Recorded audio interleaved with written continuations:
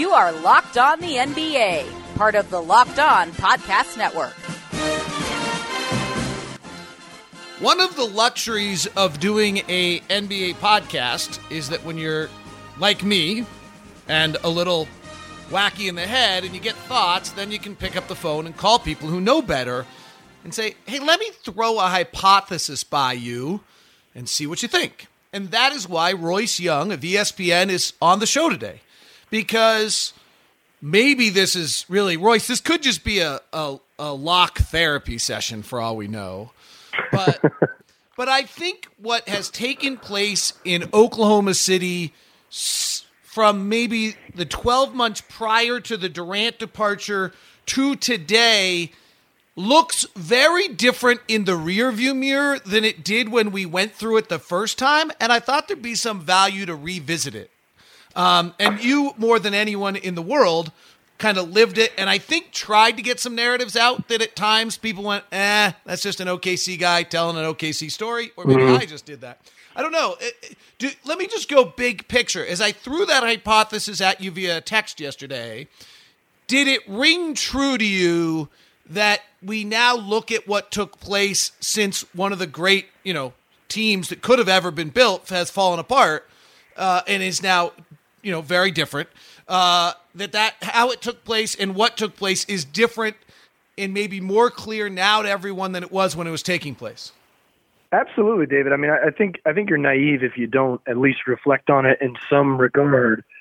And, I don't want to call it a failure because, to me, there's a contextual element here. The Thunder's opening era, if you will, the kind of first decade of professional basketball in Oklahoma City in sort of this existential sense was a smashing success, right? For the team to come in and be in complete rebuild mode and then in year two win 50 games and basically put on the floor kind of an all-time team in terms of future talent, if you're talking just about establishing a professional sport in a small market city that is going to have lasting impacts for generations, it couldn't have been more successful, right? But in terms of kind of the micro scale of, okay, did they, look, sports are outcome based, and in terms of outcome, they were disappointing. I don't think that there's any way to look at it otherwise. And of course, there's perspective to take. There was injuries. There was the Westbrook injury.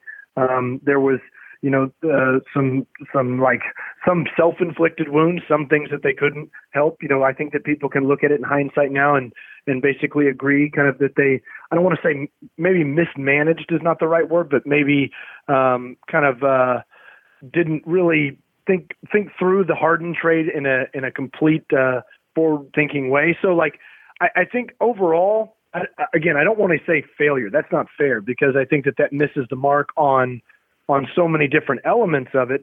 But to have the kind of talent and the kind of team that they had and to basically come out of it with one NBA Finals is a disappointment. This is an outcome sport. This is about results. And the Thunder, while overall had, I think, the second best record in the NBA over the last decade, they went to the playoffs multiple years. You can list out all the achievements, but they didn't win NBA titles. And I think for the talent that they had in Oklahoma City, that's a disappointment. Let me go back to certain moments in time and maybe to allow us to then tie a narrative together. One of the most interesting was Durant left. Most people put it on Russell.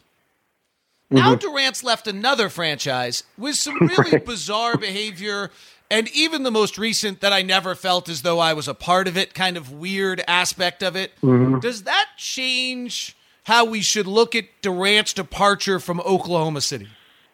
I think so. And again, this is something I'm not trying to pat myself on the back, but when Kevin Durant left Oklahoma City, it was a lot of, he left with kind of this perception about him that he, and some of it was well earned, David, to be quite honest. He was one of the most adored players in the NBA, both on the court and off. And, it was kind of like a lot of people, when they were taking sides in this situation, it was much easier to take the Kevin Durant side than the Russell Westbrook side, who at that point in time especially was one of the most disliked, polarizing players in the NBA. So it wasn't hard to kind of draw the battle lines there and take your side. it's like, oh yeah, why would Kevin Durant leave? Because he didn't want to play with that ball hog Russell Westbrook. And, that's how people thought. He wanted to go play with Steph Curry and Klay Thompson and play in a ball movement system. Of course he does. It makes all the sense in the world. He wanted to get out of Oklahoma City and go to California. It makes all the sense in the world. So like people kind of saw it in that kind of prism. And now that I think that they've learned a lot about Kevin Durant and kind of how he thinks and how he approaches things and how he lives moment to moment, how he makes, somewhat impulsive decisions. I think, Durant kind of, he runs very hot and cold. And I think people are now able to kind of step back, David, and say, okay, so maybe there was a lot more context to this. Maybe there was a lot more going on to this decision because, if you look at it just in terms of him leaving the Warriors, why would he leave the Warriors? Like they check every single box that he said that he wanted checked, and things changed for Kevin Durant, and his motivations and his objectives are different now than they were when he signed with the Warriors. And that exact same reasoning is why he left Oklahoma City. If Kevin Durant could have re-signed a 5-year contract in the year of 2014, he would have signed it in Oklahoma City, and he would have done it with a smile on his face. But by 2016, things changed for him. He changed, and that's what led into the decision that he made. The other interesting thing to that is I remember during the process, someone in Oklahoma City said to me, I really don't know what Durant's going to do because he changes based on whoever he was with last. Right. And their kind of comment was if he's with the OKC, he's one guy. Then if he goes and spends a few weeks with Nike, he's another guy. And he spends a few weeks with is that blowing in the wind? Maybe now become the essence of what his personality is? I think so. And, look, I think that you can just look at it with what he said recently to the Wall Street Journal. I mean, he's the worst narrator of his own career, isn't he, David? I mean, he contradicts himself. And I don't think he has much of a problem with it. And again, this is not a criticism necessarily of Durant. I think this is just kind of the nature of his personality is that he truly lives in the moment, and how he feels in that moment is how he feels. And it does. And and so many of us, we kind of, we have this kind of, again, this sounds like a criticism, but it's not, but you have this kind of internal personal accountability. It's like, well, I said that, I better not change my mind. And so sometimes you're unwilling to change your mind because you feel like you've kind of got to hold up to the standard of like, well, I said that, I better stick to my guns, even if you don't really want to. Durant really has no problem with that. It's like, did I say that Oklahoma City was home on CJ McCollum's podcast? Yeah, well, 9 months later, I'm out there and I'm saying the fans are the reason that I don't ever want to go back. So like, it's just like, oh, I feel this way right now, and I feel this way right now. And he's a very reflective person. He's very thoughtful, and sometimes his moods and his feelings change. And look, I think that makes him an easy target to criticize, and especially to lay things down. This is one of the big frustrations that I think people had, David, when he left Oklahoma City. Is it's like they wanted to print off all of his comments and be like, wait a second, these things don't go together. You said this, and you said this, and you said this, and that was what made his decision very hard for people to parse. But now I think that as everyone kind of has a better picture of the Kevin Durant psychology, it's like, oh, okay, I kind of get it a little bit better, and it makes a little more sense to me. He reminds me a little bit. I covered Alex Rodriguez. I'd say the same about Carlos Boozer, that they were famous so early they never found out who they were as a person. That's a good point. And I think that's. I mean, A-Rod went through the same thing when he left Seattle to go to Texas, and then I remember sitting down with A-Rod in Texas after he'd made the decision. He was incredibly grateful to me, very similar to the way Kevin could be. But just talking to him, he didn't know who he was. And I had that same feeling when I was with Boozer, when Boozer was dealing with all of his stuff in Utah, that sometimes when you get famous that early, it's impossible to find out who you are as a person. Right. And I think also just in terms of Kevin Durant specifically is that in some ways he was kind of uncomfortable with stardom. I mean, his personality just didn't really run into that. And the guy that he was when he was 21, 22 years old, while he's exploding onto the NBA world, he's becoming one of the best players in the world. He's becoming a scoring champion. Then it was kind of like it started clicking for him. And as kind of the circle around him grew and Kevin Durant started kind of understanding like, oh, I see what's going on here. I'm really that good. I had multiple conversations with Kevin back when he was in his third season. And one of the things that, I remember him telling me, David, was he had just made his first All-Star team, and I was like, well, do you feel like, man, you got to feel like a star now? He was like, man, I'm not a star. Like, I'm not even close to a star. I was like, what are you talking about? You're on the All-Star team. Like, by definition, you are a star now. And he was like, I don't feel that way. And so I think it was kind of like, it was very difficult for him to kind of rationalize those two elements of like, he truly kind of had a humble heart. And it was like trying to kind of separate the fact that like this guy didn't feel that way about himself versus how everyone else looked at him, and he's getting commercials and shoe deals and Gatorade coming after him. He's on the cover of video games, and that was I think a little bit kind of overwhelming for him, as like you pointed out, I think very wisely, that he's still trying to figure it out, and we're all anointing him as basically the successor and the competitor to LeBron James. He is Royce Young. ESPN covered OKC from the beginning, so interesting perspective. We'll talk about Russell next, because that's one that's now interesting to look back at and see what we understand. And this year may define him and how his career is remembered more than any other. Royce Young, ESPN, with us on Locked On NBA. Royce Young, ESPN, with us. Remember, Mack Weldon is better than whatever you're wearing right now. For 20% off your first order, visit MackWeldon.com and enter the promo code LOCKEDON. So, Russell Westbrook is maybe one of the most interesting characters.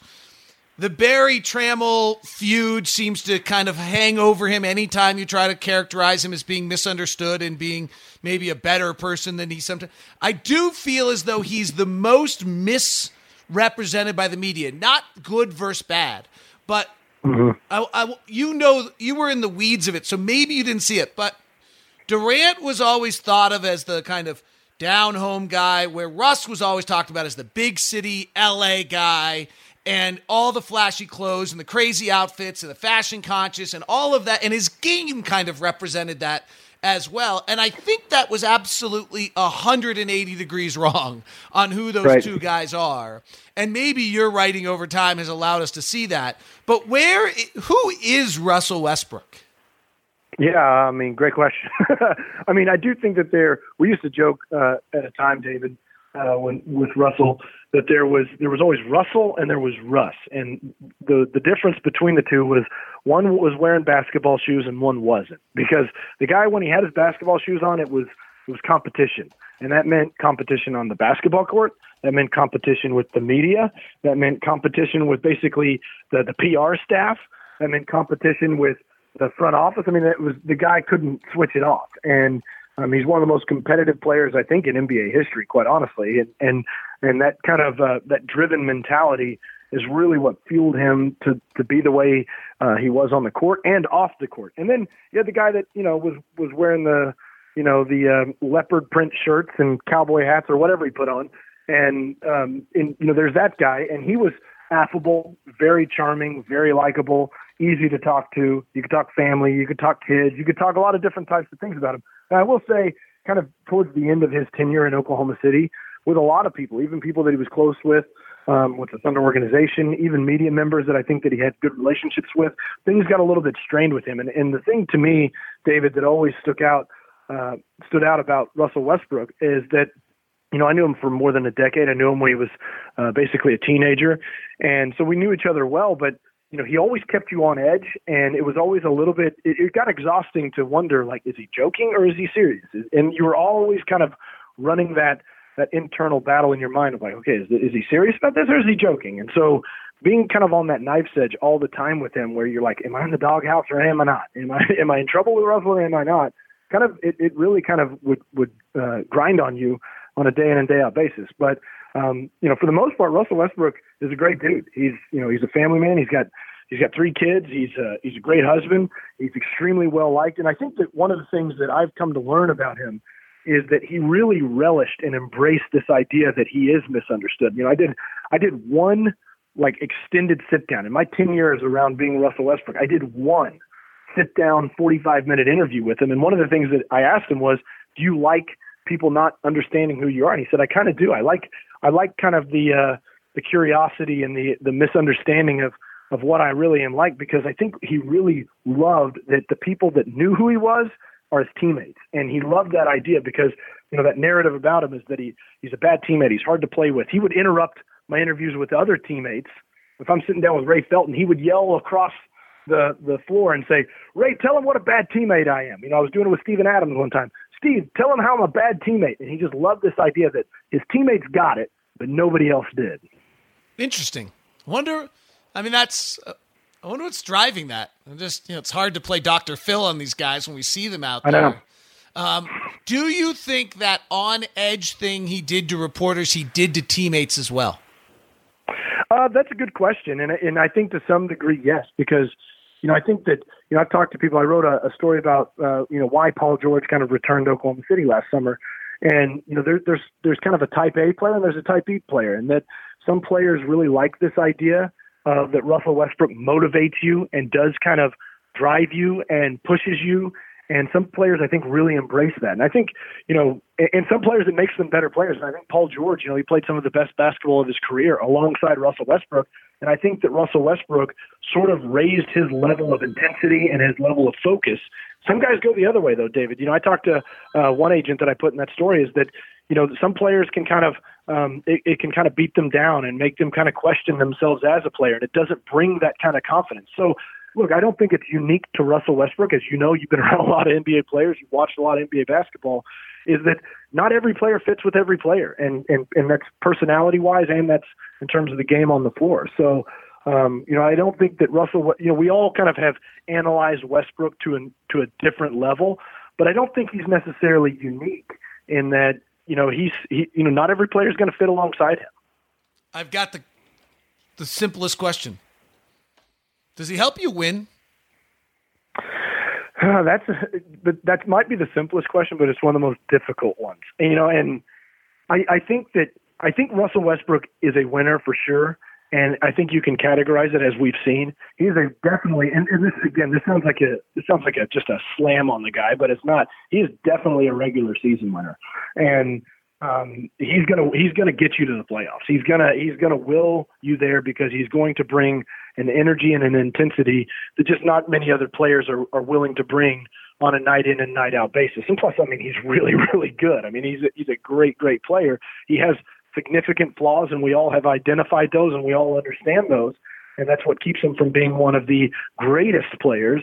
But I do think that those kind of characteristics and qualities that he possesses that wins you games just on competitive spirit and will alone, they don't always translate in the postseason where the game is very much more technical and much more delicate, and it's played on a much finer edge. Those kind of fine motor skills, if you will. I don't know that Westbrook possesses those. He doesn't have the hands of a surgeon. He's not a guy that's coming in there and he's going to out-technical you. And I don't know that those types of things translate into playoff basketball. And that's why, when Russell Westbrook and his teams have been at their best, again, this isn't a criticism, but he's not their best player. He's not the guy that everything is flowing through. Look at last year's team. When the Thunder were rolling and looked like an NBA title contender, it was Paul George's team. He was the best player on the team. And then Paul had shoulder injuries and things kind of flip-flopped and they took on the identity of Westbrook. And that's when the Thunder kind of went into their slump. So, when he is your 1B to the 1A, I think that a team can win. But when he kind of takes on the identity of a team, and the problem is, David, is that he has a magnetism that just kind of overwhelms locker rooms. And that makes it very complex when it comes to a Russell Westbrook team. Well, that last comment leads to some very interesting discussions. We'll have those upcoming with Royce. I will say on Russell, I watched him lose a playoff series he probably should have never lost to the Utah Jazz, and at the same time watched the single I saw Jordan. I was there for all of Jordan's NBA Finals against the Jazz. This greatest single performance I've ever seen was Westbrook's Game 5 where he wills that team back to win. It was the most amazing thing I've ever seen by an individual athlete, and yet at the same time, I might blame him for losing that series. Yeah, it's like the paradox of Westbrook right there in one playoff series. I think that Jazz series, David, honestly almost summarizes the guy better than anything else. Maybe Game 5 and Game 6, just those two game tapes side by side, that summarizes Westbrook right there. Sounds like a good analysis. Now, what happens next for Russell Westbrook? We'll discuss it when we continue with Royce Young of ESPN, plus a look at the entire Western Conference. If you want to make a memory of a last a lifetime and see one of these great players, Vivid Seats app helps you get your favorite live event. Enter the promo code KICKOFF at checkout to receive a discount of up to $100. So you led us right into it, Royce. The $1 million question, does Russell Westbrook in Houston work? Boy, I feel like I got to see maybe just a few games, like maybe 50 or 60 before I can really decide that. I mean, look, people close to Westbrook will tell you all day long that he's going to make it work. He's going to make the necessary adjustments. They feel like new scenery is going to kind of force him back into a new type of mentality that's going to really bring out some of the best in him. That, we've all spent a lot of time talking about how Russell Westbrook needs to change, how he needs to evolve. And people in Oklahoma City kind of never thought that he really might be able to, because he was just too comfortable in that Thunder environment. It was his culture, it was his bubble, and making that type of change just was kind of too difficult for him. So, now he's in a completely new situation in Houston. He's on somebody else's team. I mean, it's James Harden's team. So his hand is going to be forced for kind of the first time ever. But there's certain holes in his game, David, as we all know, that I don't know that he can necessarily fix. He's not a good shooter, and he hasn't been for basically the last 2.5, 3 seasons. And if he's going to play off the ball, yeah, you can talk about things like catching and driving and cutting and the space he might have on the floor and playing faster and all these types of things. But he's also got to be able to make shots. And NBA defenses, as we all know, are extremely smart and extremely technical, and they will make the proper adjustments to expose limitations in a player's game. And people will figure out how to guard the Rockets if Russell Westbrook is playing off the ball and still can't shoot. So, look, I think that in terms of the chemistry between Harden and Westbrook, that is real, and I think that those two guys are going to want to do everything they can do to make it work. But at the same point, David, I think it's fair to say, people keep pointing out, well, they've played together. No, they haven't. James Harden and Russell Westbrook, as we know them today, they have not played together, because they are way different players today than they were back in 2012, which is 7 years ago. So these are MVPs now. These are future Hall of Famers. These two guys are not the same two guys they were. So I am very skeptical that it is going to work out between those two players. Does it surprise you that James Harden has become the one who's the craftsman of the group? That he actually might be the one who's worked on the most minute details to perfect his game? I don't know that it necessarily surprises me. I remember having a conversation with Sam Presti, the Thunder's general manager, back in maybe 2011, and he was kind of talking, and he was kind of pointing out that he was using kind of the left hand and the beard as kind of his example. And one of the things that he talks about with Harden is that he felt like he was really kind of the artist of the group. He was like the creative side of the brain, of that group, and that's sort of what tied them together.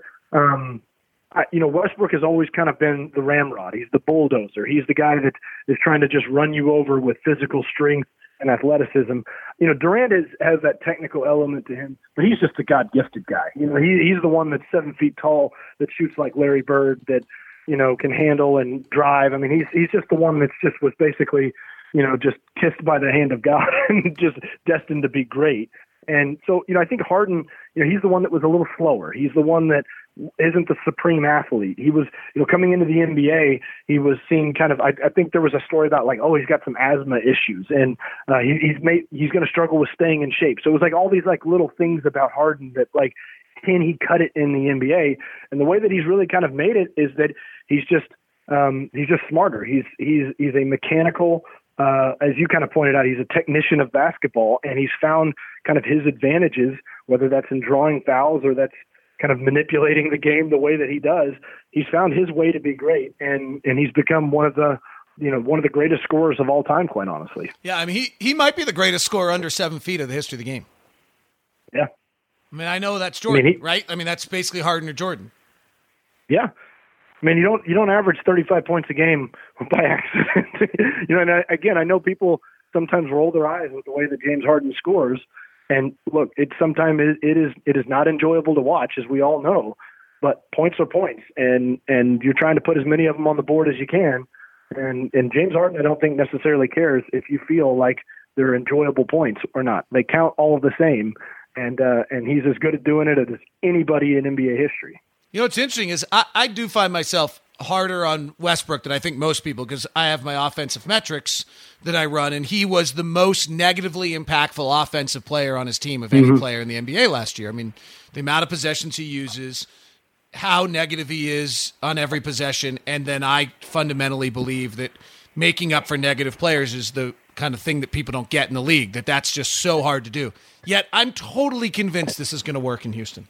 I'm totally convinced they're going to be the number one seed. And I think it might just be that I think Harden's that great. Yeah. And look, I think some of it also is just going to be, within the mindset of Westbrook. And knowing Russell, I think one of the kind of the misconceptions about him is that he is selfish. I think people believe that he is, and I don't believe that at all. I've never believed that Russell Westbrook is selfish. I think that there's a fine line, and sometimes he blurs it between what we perceive to be selfishness and what really is just supreme confidence. And he believes in himself to the most incredible degree, and sometimes that leads to tunnel vision, and that leads to trying to do too much. He is basically the walking embodiment, David, of if you want something done right, then you got to do it yourself. And that's how Westbrook so often is that, and I think some people would look at that and say, well, he just doesn't trust his teammates. And I think that that's fair, because he trusts himself more. And that's a battle that Westbrook has often fought. So again, back to Houston, it's built in. One of the things that Westbrook has shown time and time again, he may not trust some of those kind of, secondary teammates. He definitely trusts teammates that he considers to be on the same level as him. He did it with Paul George. He did it with Kevin Durant. And he will do it with Harden. And again, it's Harden's team, and Westbrook is no dummy. He is one of the most intelligent players in the NBA. He's going to understand that, and he's going to make the necessary adjustments. He is Royce Young of ESPN. Final thought, just big picture as we wrap this up on just kind of where you see the Western Conference. What's your thoughts on this? I mean, I was talking the other day that the first 2 weeks of the season, I've got about 6 teams I want to watch every single second of what they do. Yeah. I mean, like Houston, there's no chance I'm missing, right? If the Jazz are playing, I'm just going to download their game and watch it some other time, because you can't miss Houston. I feel the same way about the Lakers. I kind of feel the same way about the Pelicans. I kind of feel the same way about the Mavericks, actually. I think both those teams could be much better than we realize. What's your thought on the Western Conference, just big picture as we wrap this up? Just another bloodbath. That's what it's going to be. And you basically got, I think, 12, maybe 13 capable playoff level teams.